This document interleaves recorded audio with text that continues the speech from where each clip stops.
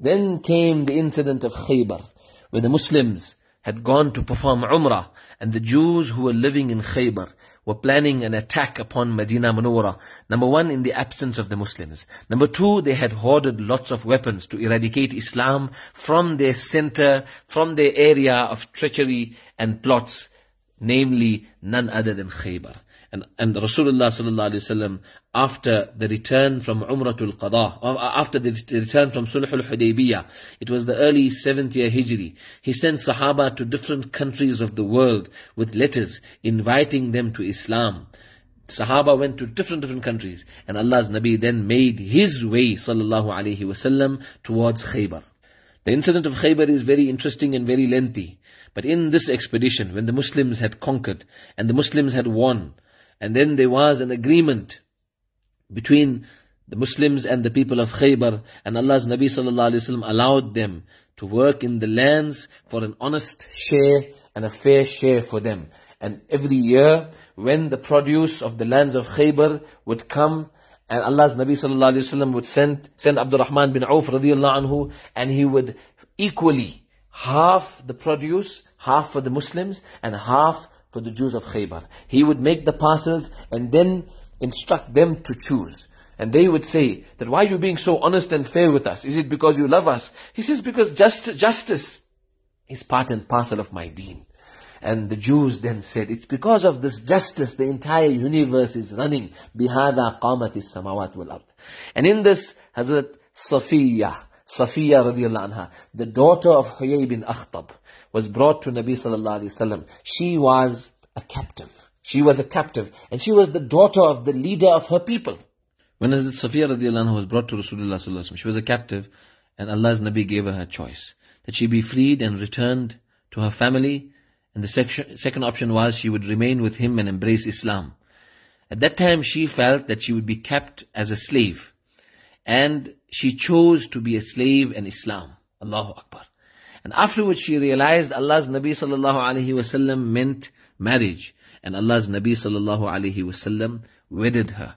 And so the nikah of Rasulullah sallallahu alaihi wasallam was completed with Hazrat Safiyyah radiallahu anha. And as they were en route to Medina Munawwara, 6 miles outside Khaybar, Hazrat Safiyyah radiallahu anha had completed her cycle, so she was out of her hayd. Allah's Nabi sallallahu alaihi wasallam asked permission to be with her, and at first she had refused. At another stage later, there was a place called Sahaba, and Allah's Nabi sallallahu alaihi wasallam sent to ask, and she agreed. Interesting was her choice. She says, O Nabi of Allah, I choose Allah and His Rasul sallallahu alaihi wasallam. And she says, I don't want to go back. I got no one to go back to. I want to be Muslim. And she had embraced Islam.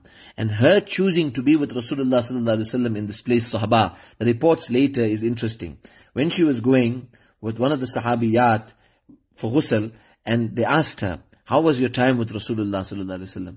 She says, we sat and we spoke so much, and he was so kind to me, and he answered my questions, and he had explained to me what had happened, and he had explained to me what my father had done, and why things happened the way it did.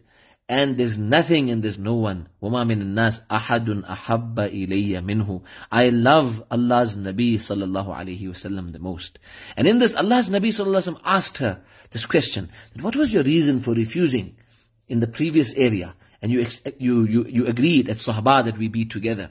She said, O Nabi of Allah, that area was near the Jewish areas. I don't want you to be hurt. I didn't want you to be harmed by the Jews, O Nabi of Allah sallallahu alayhi wasallam. So Allah's Habib sallallahu alaihi wasallam saw the purity and the sincerity of Hazrat Safiyyah radiallahu anha. That night after Allah's Nabi sallallahu alaihi wasallam was with Safiyyah radiallahu anha, the morning early it was when Allah's Nabi came out, and at a distance he sees Hazrat Abu Ayyub radiallahu anhu marching up and down. Allah's Nabi says, Abu Ayyub, what is the matter? He said, O Nabi of Allah, I waited here at a distance because this is a woman, and what had happened to her people is known. I didn't want her to be treacherous towards you. If there was any, I would be near to be there for you. Allah's Nabi sallallahu alaihi wasallam obviously knew the sincerity and the purity of Hazrat Safiyyah radiallahu anha, but Allah's Nabi did give Abu Ayyub du'as for his concern and his care. Where they had stopped to spend time together, it's reported that Hazrat Sulaym radiallahu anha, Hazrat Sulaim Sahla, Hazrat Sulaim radiallahu anha had prepared Hazrat Safiyyah radiallahu anha for the beloved of Allah sallallahu alayhi wasallam. And the next day Allah's Nabi sallallahu alayhi wasallam instructed that a dastarkhan be placed, and he fed the people the food of walima. In Bukhari Sharif, Hazrat Anas radiallahu anhu reports this. Allah's Nabi sallallahu alayhi wasallam wedded Safiyyah radiallahu anha, and the next day he instructed that the dastarkhan, a cloth for meals, be placed on the ground, and haste, some sweetmeats and whatever was available, dates, and whoever could bring anything, because they were on journey, and this was presented and shared with everyone. Hazrat Anas radiallahu anhu speaks about Allah's Nabi sallallahu alaihi wasallam's kindness towards his wife Hazrat Safiyyah radiallahu anha, and how Allah's Nabi sallallahu alaihi wasallam veiled her, and this was an indication that she is Ummul Mu'mineen, and she sat behind the Nabi of Allah sallallahu alaihi wasallam. And when she was getting on, Allah's Nabi sallallahu alaihi wasallam raised his knee for her to place her foot to climb onto the conveyance, meaning the camel.